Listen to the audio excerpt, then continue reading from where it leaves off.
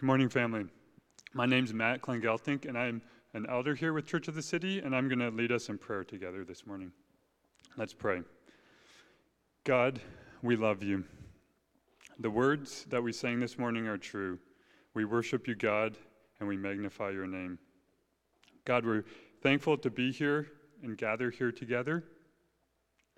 Thank you that we have the freedom to worship your name and to gather on Sundays here, but also throughout the week in our MCs, in our DNAs, and small groups.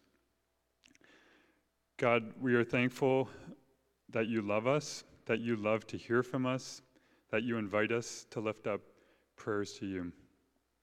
God, we are thankful for the recent news that a sister of ours is cancer-free. God, this is an answer to many prayers, and we are thankful for this news. God, we also know that there are many in our midst who are struggling with pain, suffering, sickness, and struggles. We lift them up to you. God, you know who they are. May you heal them. May you bring the support that they need. May you bring them peace. We trust that you, God, will provide for their every need.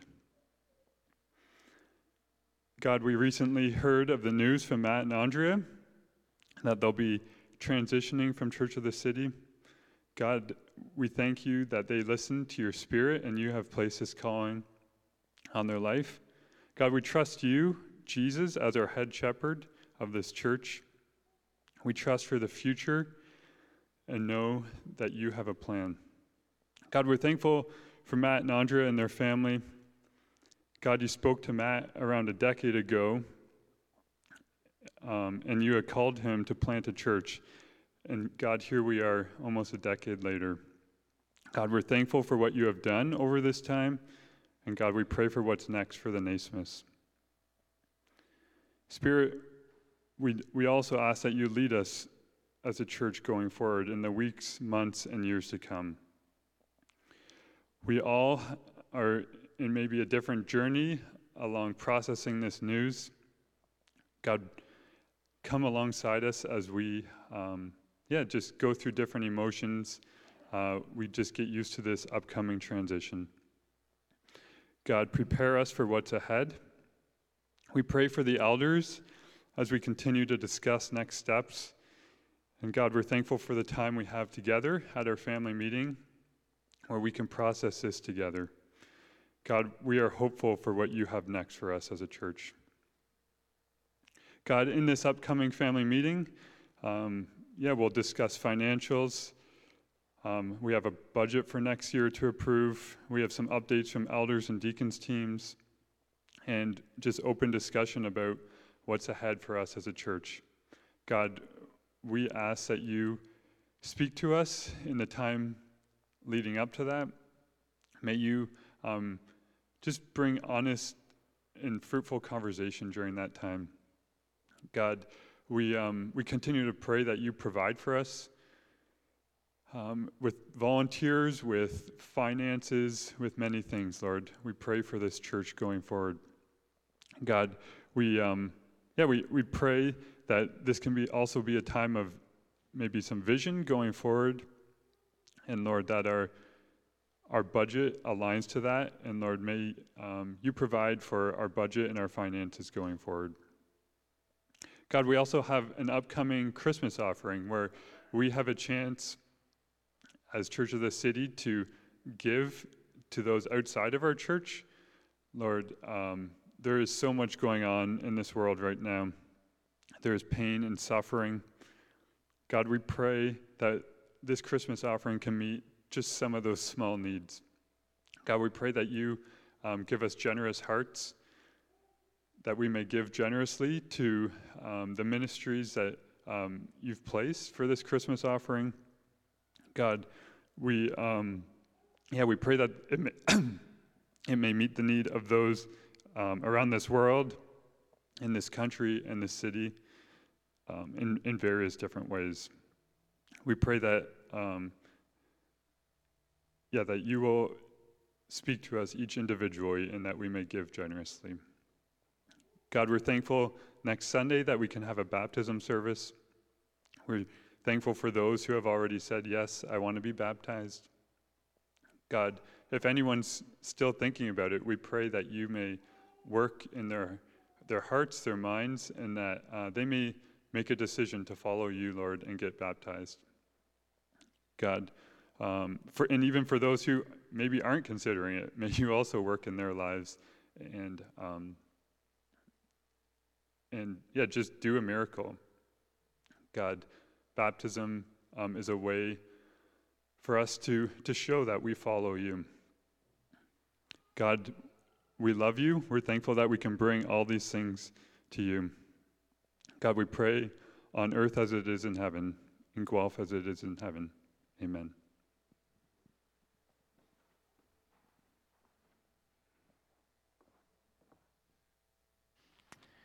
Good morning, Church of the City. My dear friend Will is being gracious enough to grab the podium for me. I've done it before, and it's kind of strange when I disappear behind the curtain as soon as I've gotten up on stage. So thank you, Will. I'm going to read our scripture passage this morning. So if you have a Bible, I'd invite you to open up and turn to Ecclesiastes chapter 11. If you don't have a Bible, peer around in front of you, and there should be one hanging out in a pew somewhere in front of you. And if there's not, our dear friend Vera is at the back ready to bring one to you. So you can slip up your hand, and she would happily bring one to your seat. And as we always say, if you do not own a Bible, we would welcome you to take that with you. Let's look. Ecclesiastes chapter 11. Let's start at verse 1. Cast your bread upon the waters, for you will find it after many days. Give a portion to 7 or even to 8, for you know not what disaster may happen on earth. If the clouds are full of rain, they empty themselves on the earth. And if a tree falls to the south or to the north, in the place where the tree falls, there it will lie. He who observes the wind will not sow, and he who regards the clouds will not reap. As you do not know the way the Spirit comes to the bones in the womb of a woman with child, so you do not know the work of God who makes everything. In the morning sow your seed, and at evening withhold not your hand, for you do not know which will prosper, this or that, or whether both alike will be good.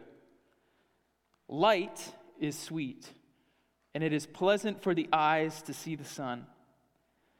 So if a person lives many years, let him rejoice in them all. But let him remember that the days of darkness will be many. All that comes is vanity. Rejoice, O young man, in your youth, and let your heart cheer you in the days of your youth. Walk in the ways of your heart and the sight of your eyes, but know that for all these things God will bring you into judgment. Remove vexation from your heart and put away pain from your body, for youth in the dawn of life are vanity. This is the word of the Lord. Well, if I didn't already say this, my name is Spencer. I'm one of the pastors here at Church of the City. And this morning, we are in our second to last message in this series that we've been doing in the book of Ephesians.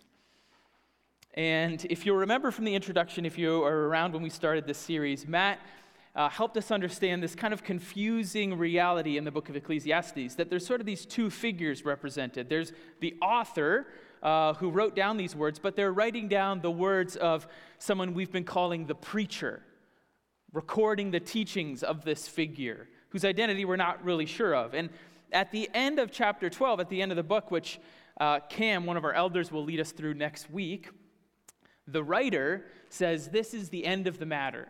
We've covered it all.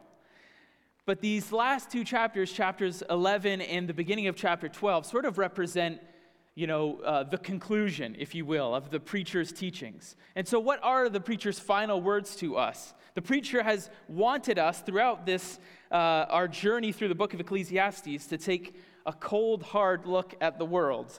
And I think you'd agree with me that we've done that. It's been trying at times. We've gone through some valleys, some canyons, considering all that life can bring us.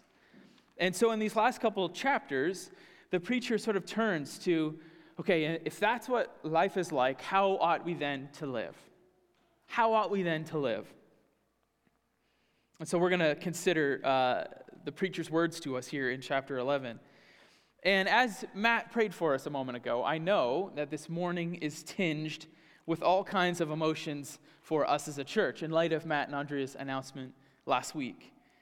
As Matt said in his prayer, and I assume many, if not most or all of you know by now, Matt and Andrea announced last week that at the end of the year, he will be stepping away from his role of pastor of teaching and vision for Church of the City. And as God so often graciously does, our passage this morning speaks to our present circumstances as a church. The preacher has words for us this morning that will speak to this moment that we're in. So before we jump into all that, let's do what we always do. Let's pause, take some deep breaths, really consider how you're feeling. Know that the Spirit is present with you in that moment. And I'll pray and we'll continue on.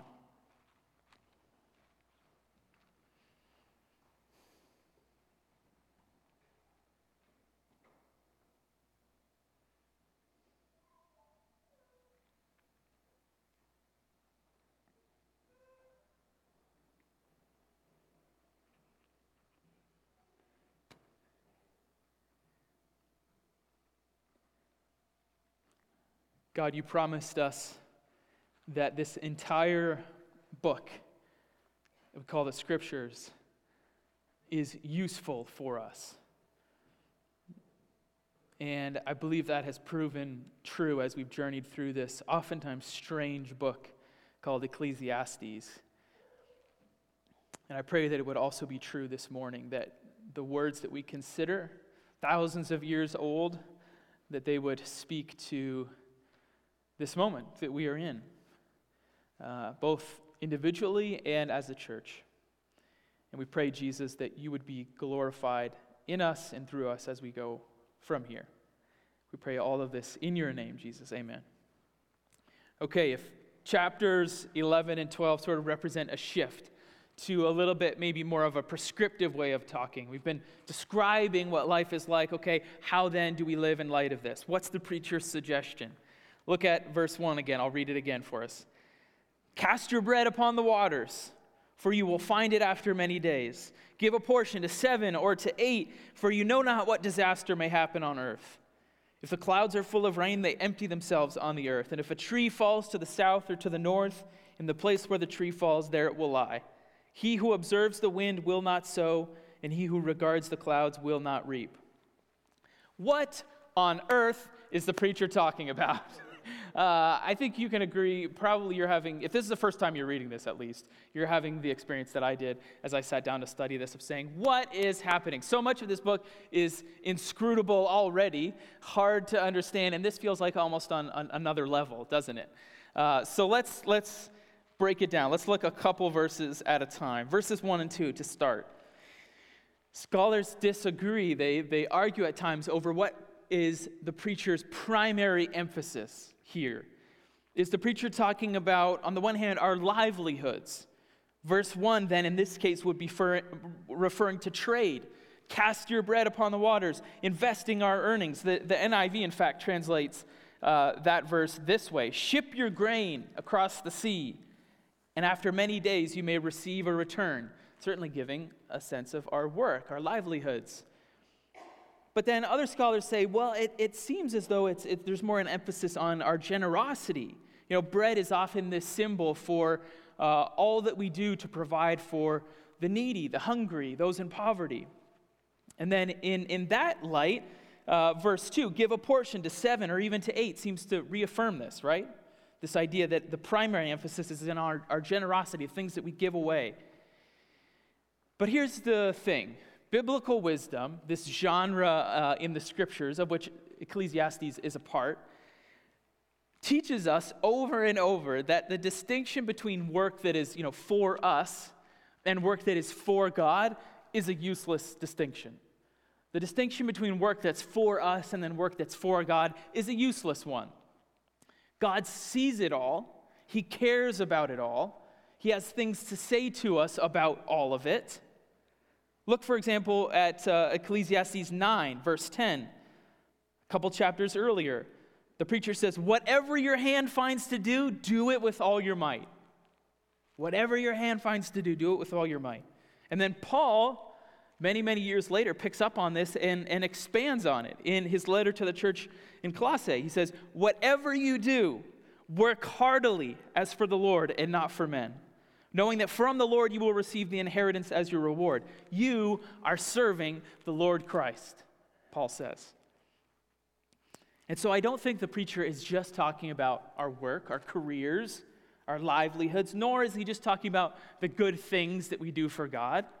He's talking about everything to which we put our hands, everything in which we invest our energy. God cares about all of it. And what is he saying about these things? What is he saying about where we invest our time and energy? Well, he's given us a call to action, an invitation to boldness. Cast your bread upon the waters. As the kids might say, shoot your shot. Right, kids? There's no kids left in here to verify. They would if they were here. They would. Give a portion to 7 or even 8. Be boldly generous. And then verse 3 and 4, when we understand this as a call to action, reaffirm this, right? The preacher says, hey, it's easy to get paralyzed by what ifs. Who knows exactly when the clouds will be full and open up? Who knows exactly where a tree will fall? I don't know if you remember the storm that I believe it was 2 summers ago that hit us here in Guelph, and it was actually pretty short, but for about 20 or 30 minutes, it was like, maybe the world's ending. Does anybody remember that storm? It was wind and thunder and like teeming rain. Very quick. Somebody in our church was out canoeing when that happened. I can't remember who it was. Maybe come and remind me after. But I was standing for a part of that up in our bedroom, looking out the back window, and we have this maple that we sort of share with our neighbors behind us. And the wind just ripped about a third of that tree right off and slammed it on the neighbor's deck as I was watching. I was like, I think that tree, the tree is falling over. But here's the thing. That tree could have just as easily fallen the other way and crushed our garage, could have fallen on our fence between our 2 yards, or it could have fallen harmlessly on the grass. You just don't know these things, right? It's easy to get paralyzed by what ifs. Preacher says you won't ever reap a harvest if you get paralyzed by waiting for the perfect conditions. It reminds me of this proverb that I've seen in various places. It's supposedly a Latin proverb, and it says, if there is no wind, row. Have you heard that? If there is no wind, row. It's easy to stay in the same spot, getting stuck trying to figure out where the wind's going to come from. But no, sometimes you got to get out the oars and get to work. This poem is a call to action. Now, again, if you are like me, we take a step back for a second. Think about all that we've learned, all that we've considered in our journey through Ecclesiastes. I said that now this is a turn to, okay, how do we live? My response to the preacher is, really? Really? Your whole thing is now you're going to say, get out there. What about all this vanity? What about, our work being taken from us? Our reputations can be tarnished. Our physical bodies will one day break down. The natural world is unpredictable. The future is uncertain. And your suggestion then to us is just get out there and go for it. You've got this. It feels like this frustratingly naive optimism in a sense, doesn't it? And frankly, with all that the preacher has taught us, I sometimes get locked into this way of thinking that there's really only 2 ways that we can step out of our front door every morning, sort of 2 coats we can wear, if you will. The one is sort of this blind naivety, pretending that everything will work out okay. Think maybe of, Pooh Bear. It's going to work out. Here's that famous bear himself. He said, I always get to where I'm going by walking away from where I've been. There you go. Right? It'll be okay. Come on, Piglet. We'll get to where we're going by walking away from where we've been. It can feel like that's our one option, and then the other is sort of the way of wise pessimism. Always preparing for the worst, because that's just the way life is. And frankly, I don't know about you, but I can hear Eeyore in my head. Vanity of vanities, all is vanity, right? Eeyore could have been the writer of Ecclesiastes. It can feel like those are our only two options. Blind optimism, it's going to work out, it'll be great. Or just, life is hard, who knows what's going to happen. But no, the preacher says, no, those are not our only two options. The preacher contends for us in these last few verses that we can be wise, hopeful, active shapers of the world around us. Let me say that again. I believe that the preacher wants us to believe that we can go out into the world as wise and hopeful and active shapers of the world around us. So how? How do we do that? 3 things that the rest of our text will suggest to us. 3 keys to being these kinds of people. The first, recognize that for all we know, we really know very little. Recognize that for all we know, we really know very little. Look at verse 5. As you do not know the way the Spirit comes to the bones in the womb of a woman with child, so you do not know the work of God who makes everything. Let me ask you a question. When does a developing baby become conscious? I certainly don't know. This is a question that there wasn't a great answer to thousands of years ago when the writer recorded the preacher's thoughts, and as far as my reading, there's not a great answer for it today.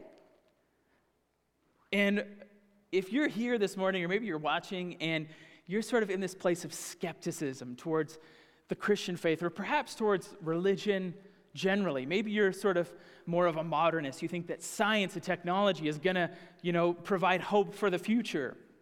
That'll give us the answers. This should give you pause that this question has gone unanswered for thousands of years. And so the preacher's suggestion is that we need to stop pretending like we know everything about the world. And this is important medicine for us in our Western culture today. My dad gave me some advice when I was starting out in ministry. I wasn't sure that I ever wanted to go into pastoral ministry, primarily because my dad was a pastor, and I saw, sort of the highs and lows of that. But I ended up in ministry, and so I was thinking about seminary, and he said, Spencer, I would definitely recommend that you do some seminary education, but he said you could take some time off and try and, get the degree knocked out quickly, but he said, I would really encourage you to do it slowly. Work in ministry full-time and chip away at the degree. And he said, and when you get into some courses, you'll understand why I'm giving you this advice. And I'm now almost done my master's 10 years later. I did follow his advice, went very slowly. But he was right, and here's what I saw, okay? This is a wild sort of oversimplification and generalization, but there are sort of 2 types of students in seminary. There are those who are fresh out of Bible college, straight into seminary, and there are those, oftentimes far more seasoned than me, who've been doing pastoring for years and years and are just, either maybe just taking some courses to kind of keep learning, or are, perhaps working on a seminary degree for the first time. And in some of these classes, a question will be asked, sometimes a thorny question. What do you say to parents who've just lost a child? How do we approach this? How do we think about this as followers of Jesus? Who do you think the first people are to raise their hands in that situation? It's those fresh out of Bible college, generally. And often they have a good answer, sort of a reasonable answer. But it's those who have been in ministry for decades that are much slower to put an answer forward. Because there's this realization that life is complicated. And that much of what we believe comes down to this mystery. How can it ultimately be that God is all-powerful and all-loving when we see these things happening? For all we know, we really know very little, friends. And this is the first key for us becoming these kinds of people who can be wise, hopeful, active shapers in the world. The second key that the preacher gives us: keep eternity in your heart, but feel death in your bones. You're like, wow, Spencer, you're really trying to channel the dark thoughts of the preacher. Keep eternity in your heart, but feel death in your bones. Look at verse 7. Light is sweet, and it is pleasant for the eyes to see the sun. So if a person lives many years, let him rejoice in them all. But let him remember that the days of darkness will be many. All that comes is vanity. We as followers of Jesus, friends, believe, we know that death has been defeated. Amen? Death has been defeated through the life, death, and resurrection of Jesus. And this utterly changes everything. Death has no final hold on us. And yet, our opportunity to partner with God in putting this world back to rights is a limited one. Our days on this side of eternity are still numbered. And when we hold these two things together, I believe that it should give us an anxiety-free urgency each day.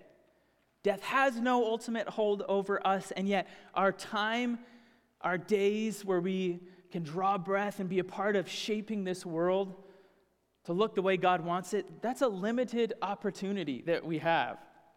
Paul seems to understand this. He speaks to this tension in his letter to the Philippians. He's imprisoned in Rome, and he seems to almost be sort of thinking out loud in this letter. He says, "What shall I choose? I do not know. I'm torn between the two. I desire to depart and to be with Christ, which is better by far. But it is more necessary for you that I remain in the body." Paul sensed that there was still work for him to do. And he wanted to do it. And we can learn this, friends, before we move on, let's just say, we can learn this the easy way, and I think that's what the preacher hopes, is that by considering their words, some of which are hard about the shortness of life, that we can live this way, right? In sort of awe at every day that we are given breath. But sometimes we learn it the hard way, either coming close to death ourselves, maybe through a serious illness, or experiencing the death of someone close to us. The preacher hopes that we need not experience the closeness of death personally, as Paul did.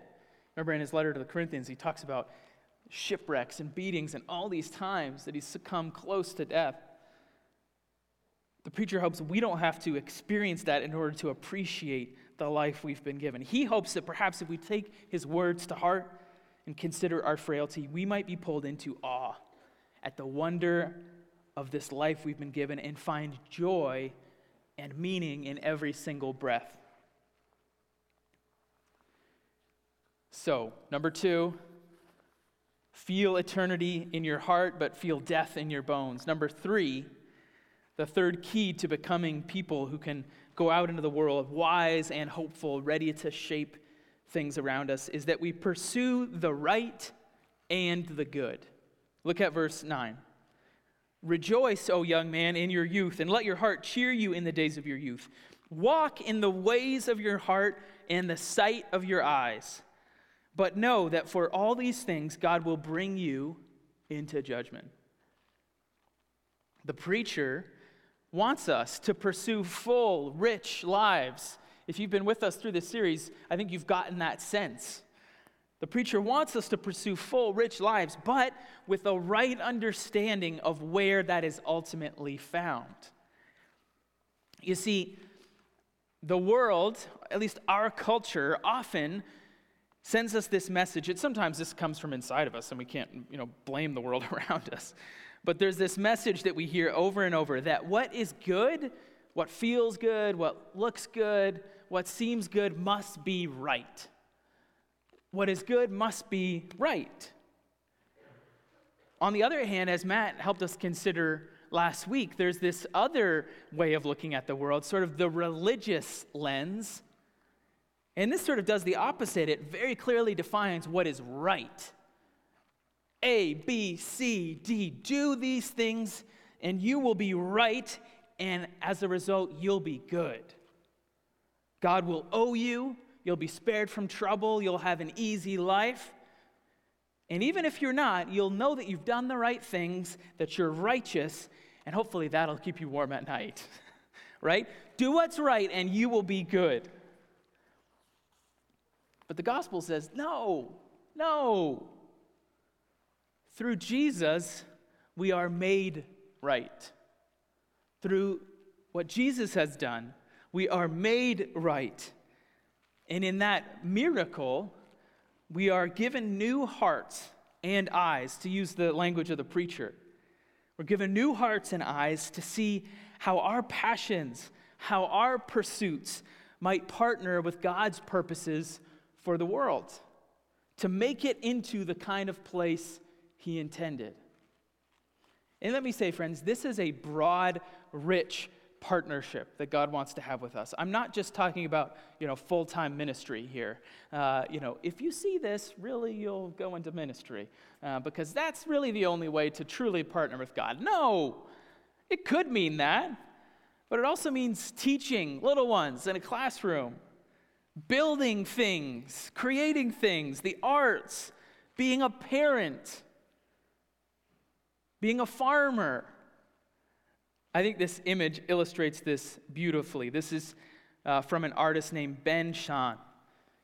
And you know what it's called? It's called Wheatfield-Ecclesiastes, which I love. I don't know how well you can see it, but it's just a picture of some wheat with these colors bursting out. God wants to have this kind of partnership with us. And let me say, if you are not yet a follower of Jesus and you've felt like always at odds with yourself, that it's either this choice between what seems good and what seems right, until God gives you a new heart, you'll be stuck in that place. And this doesn't happen overnight. We who are followers of Jesus still have these realities in front of us, but we're being changed day by day. And so invite Jesus to begin that in you, and He gladly will. He'll invite you into this kind of partnership. So friends, we can be wise and hopeful and go out and actively shape the world around us. We do it by recognizing that for all we know, we really know very little. We keep eternity in our hearts, but we feel death in our bones. That life on this side of eternity won't last forever. And lastly, we pursue the right and the good. Before I'm done, I want to speak. I said the preacher had things to say to us as a church in this moment that we're in. It would be very easy to think, in light of an announcement like we heard last week, that the two sort of options I mentioned earlier were the only two ways that we could think about a transition like this. Either it's blind optimism. It'll be okay. Nothing's going to change. This is fine. I'm thinking of that meme, I think it's the dog and the sort of burning thing. It's fine. The sort of blind optimism. Nothing's going to change, right? I love this church. It's always going to stay the same. But then there's also the other way, particularly if you've gone through difficult transitions in a church, in your past, in your life, it's easy to go into it with sort of this kind of wise pessimism. I'd like to be optimistic, but I've seen this before. These transitions are difficult. Everything's going to change. Church of the City will never be the same. And friends, I believe if the preacher were here, he would want us to find a different way.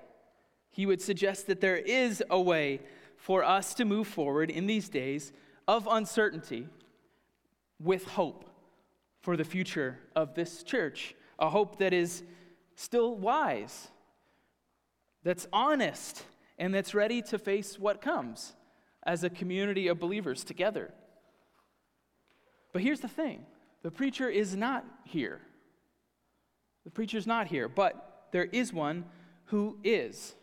And not in some lovely, fancy way, in a real and tangible way. He is our shepherd. He is our leader. His name is Jesus. We are his sheep and we know his voice. And he has promised that he will never leave us or forsake us. And if we hold on to those things, friends, as a church, then that makes me as hopeful as I've ever been about the future. He will never leave us or forsake us. Let us pray.